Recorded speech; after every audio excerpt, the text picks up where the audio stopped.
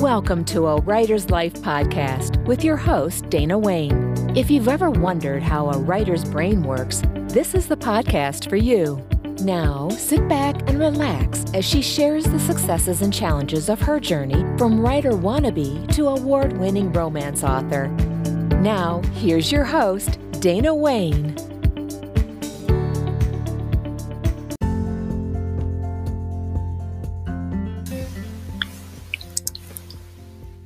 Practically every writer I know struggles with the dreaded writer's block in some form or fashion with everything they write.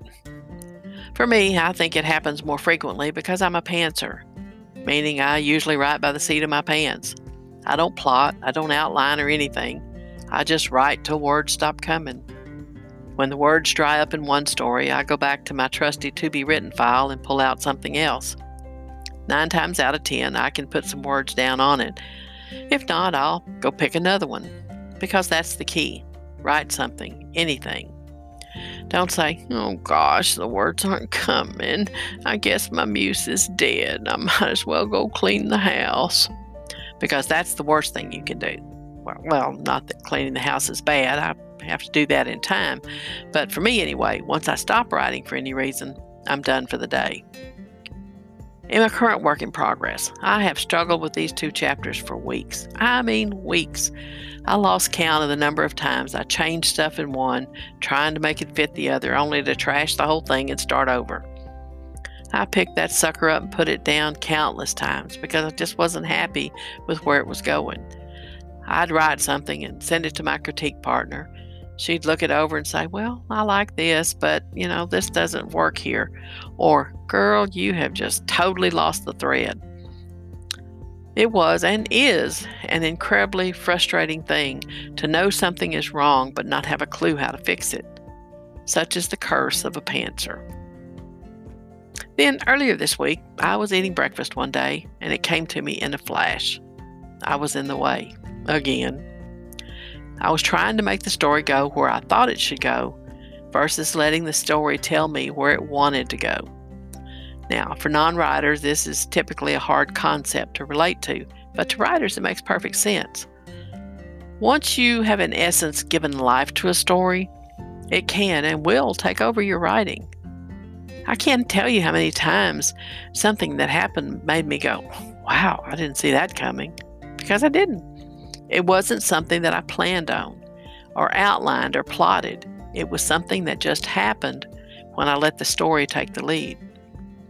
Monday, for example, after my breakfast epiphany, I went back to the office, pulled up that story, took out those pesky 2 chapters and moved them down to the bottom of the page and started over.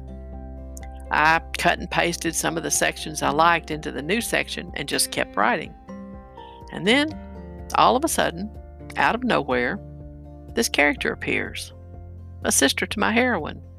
A narcissistic, I have to be the center of everything wench that I had no clue existed until that moment. And that is the coolest part of being a pantser. You get these aha moments that make you laugh or cry or shout out loud or say cuss words because your story just hit a slick spot and sent you off on another plot line. And it's rare that I don't use those aha moments because they usually end up fitting in the story somewhere. I may tweak them a bit as I go, depending on what it is to make it work with the story, but the essence of it stays where it formed. A couple of years ago, I did some research on what to do to get rid of writer's block. The first tip I saw was that you should step away from your preferred genre and write something else. Like what? Well, when was the last time you updated your bio? Is it the same on all your social media sites? Is it professional? Polished? Does it need to be redone?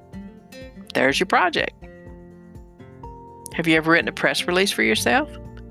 I don't know about you, but where we are, we're a small town. So typically anything I write, or I submit, ends up in the paper. And I always do this for a new release, or if I won some type of award or recognition, or maybe if I spoke at a local service club or something like that, they'll always publish it. And I've gotten several speaking engagements over those deals. So do yourself a press release. What about free writing? Have you ever tried to just sit and write and see what happens? No edits, no planning, just words, just writing. It doesn't even have to make sense, just getting words on paper. Poetry. Poetry is a great way to keep creative juices flowing. Again, doesn't have to be Pulitzer Prize winning stuff or even make a point. It's just writing, getting something down on paper. This is something, I probably wrote 20 years ago, but it was the result of one of those just writing something to see what happens. I had this word, somebody said something about cheating and it sparked a thought, and then this was the result. I cheated again. I just couldn't help it. That chili dog looked too good. And when they passed around chocolate cake, I took it. They knew I would. The candy, the Cokes, the chips soon followed. Hell, I just couldn't wait to get it all swallowed. Now I'm so bloated, so full I could pop, because when I got started, I just couldn't stop. And then I got on the scales and I looked down. Oh my stars, I've gained 5 pounds. That does it. I quit. I won't cheat again, because my zippers can't pay the wages of sin. Now see? Okay, well, I digress. Anyway. Now, if you're really down and out, what about hammering out a little 5-minute pity party for one? I mean, a no-holds-barred, woe is me, writing sucks lament. The more pathetic, the better. Get it out, and then get on with the program. On the flip side, maybe you just need a little encouragement. In that case, write a 5-minute letter of encouragement to your sad self. Think about what you would say to a friend in need of a pick-me-up speech, and then do that for yourself. And mail it. When it comes, open it, read it, then put it where you can see it. When you need a little pick-me-up, there you go. But this is one of my favorite ideas of all of them, or favorite suggestions. Read something you wrote that you really, really liked, and then read it again, because that is where your muse resides. There, in the words that inspired you or moved you or meant something to you at the time you wrote them. The bottom line of practically everything I read was to keep writing something, anything, every day, no matter what it was, because in constantly stirring that creative pot, the juices would remain flowing, simmering there in your brain, so that when you burst through that wall, you would be ready to hit the ground running. I hope these tips have helped you the next time writer's block invades your creative space.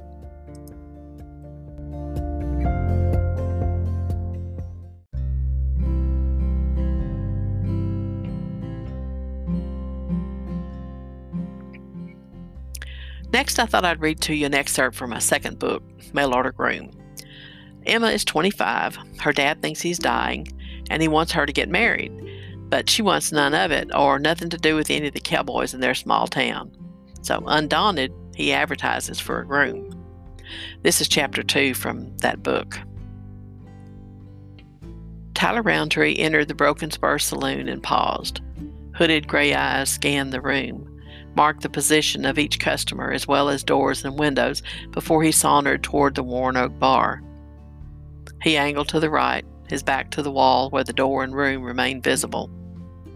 The bartender, a huge barrel of a man, his face a mass of wrinkles, gaze heavy-lidded and bored, wiped the counter as he approached. "What'll it be, mister?" "Whiskey, the good stuff. Leave the bottle." Ty grabbed the items, dropped coins on the bar, and moved to a table in the corner. He sipped the potent drink, enjoying the pungent bite as it slid down his throat to warm his near-empty belly. Brim of his worn Stetson pulled low. He missed nothing around him. Not for the first time, he asked himself why he accepted the job at Twin Oaks 2 weeks ago. The fact that Henry Owens talked him into it spoke volumes for their friendship. They served together in the war, and Henry returned home and married Sarah 5 years ago. Ty still searched for a home to return to. On Ty's last visit to the Owens Ranch, Henry advised him the marshal foreman died after being thrown from a wild Mustang. With Henry's recommendation and encouragement, Ty applied for the job, and here he sat, putting off the moment he would meet his new employer with a mixture of dread and anticipation. Laughter from a nearby table drew his gaze toward it. "What on earth made you think you had a chance with her, Lucky?" The question from a young cowboy came from a young cowboy, slender as a reed, hair the color of iron ore rocks, whose prominent Adam's apple bobbed wildly when he spoke. Hell, she'd eat you alive and spit out your bones. The one referred to as Lucky ducked his head and grunted. Yeah, well, at least she didn't kick my ass like she did that feller from the Bentley place. His comment brought another round of laughter from the group. Lucky snorted. He should have known better than try to kiss her. She's prickly as a cactus. His cohorts bobbed their head in silent agreement. You gonna give it a try, Slim? The red-headed cowboy spoke up. Hell no. I mean, she's pretty as a speckled pup when she fixes up, but I got no desire to bed a woman who's tall as me can outshoot, outcuss, and outride me. More nods from the group. I mean, who wouldn't want Twin Oaks? 3,000 acres of the best water and grazing around. Old man Marshall done a fine job with it. Too bad he raised her to be a boy instead of a girl. Sure is a shame, said Lucky. It is for a fact. Slim glanced at Ty. Say, mister, you here to try your luck? Ty looked up but didn't reply. You here 'cause of them posters? Slim shook his head. I can't believe old man Marshall had notices stuck up all over the place looking for her a husband. Ty's curiosity overrode his natural aloofness. She that bad? A chorus of hell no's greeted his question. She can be right pretty, offered one cowboy. Slim, kinda tall though, brownish hair and crazy green eyes. Yeah, said Lucky, it's like she can see right through a man. Got a smart mouth, though, declared another from the group. Don't know a woman's place. Yeah, said Lucky, she runs Twin Oaks like a man, even wears breeches. And that's bad. Ty's question held a note of sarcasm the group didn't seem to notice. Well, yeah, said the leader of the group. A woman should be doing woman stuff like cooking and having babies, not branding cattle. I help out there from time to time, offered the man nearest Slim. Last year, I seen her wrestle this bull calf to the ground and castrate him right then and there. Lucky actually shuddered. A woman ought not do that. Ty's attention swung to the front door where the squeak of rusty hinges announced another arrival. A man entered and stopped, surveying the room with a commanding air of self-confidence. He wore a black derby hat cocked over one heavy brow, and an unlit cigar protruded from the corner of thin lips. He wore a dark suit and tie, even though the Texas heat steadily climbed. He stood about 6 feet tall, with broad shoulders and an arrogant swagger. He strode toward the cowboy's table and stopped. He removed the cigar from his mouth and sniffed it. Disdainful smile aimed at Lucky. I hear things didn't go well today. Lucky avoided looking at the man, bright flush on his cheeks. So what? The man patted him on the shoulder, gaze shifting to Ty as he spoke. Told you it was a waste of time. Emma's mine. You all best remember that. The hair on the back of Ty's neck tingled like it did the time he walked up on a rattlesnake ready to strike. The man eyed him a moment, then stepped forward. Haven't seen you around here before. Haven't been here before. Name's Hank Walker. He held out his hand. Ty eyed the hand but made no move to shake. Tyler Roundtree. Well, Mr. Roundtree, no mister, just Tyler. I see. Well, Tyler, what's your business here in Bakersville? Ty sipped his whiskey, right hand dropping to grip the handle of the Colt strapped to his leg. Don't see as how my business is any of yours. Walker's smile never reached his eyes. If you're here about Emma Marshall, you can leave now. The last thing he needed or wanted was to get in the middle of somebody else's problem. Already this job had earmarks of trouble in spades. He had no doubt he'd just met an adversary, one with his eye on Emma Marshall, who he assumed to be his new employer's daughter. But he promised Henry he would take this job until they found someone else, and he would not break his word. Plus, he didn't like Walker on sight and had no qualms about provoking him. What if I am? As I said, you can leave now. And if I don't care to? Chair legs scraped against the rough wood floor as Slim and his companions moved toward the door. I'm the marshal's attorney. Walker pulled his coat open to show he carried no gun. I have their best interest in mind. Ty studied the man intently. Evil eyes. That include Miss Marshall? You looking out for her best interest too? Walker's nostrils flared and his jaw tightened. When he spoke, his voice was cold and flat. She's none of your concern. Ty sipped his whiskey. Well, since I'm the new foreman and she's the boss's daughter, I reckon she is my concern.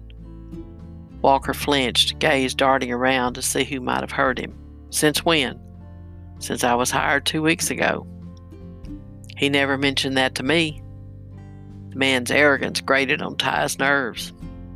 Not my concern. He pushed his chair back, nodded toward the irritated man, and ambled out the door, certain he had not heard the last from Hank Walker.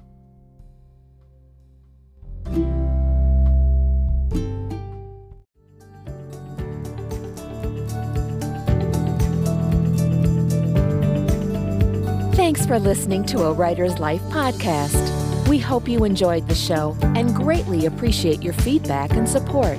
Don't forget to subscribe so you won't miss future episodes, and follow Dana on Facebook, Twitter, and Instagram, or visit her website, danawayne.com. Have a great week. See you next episode.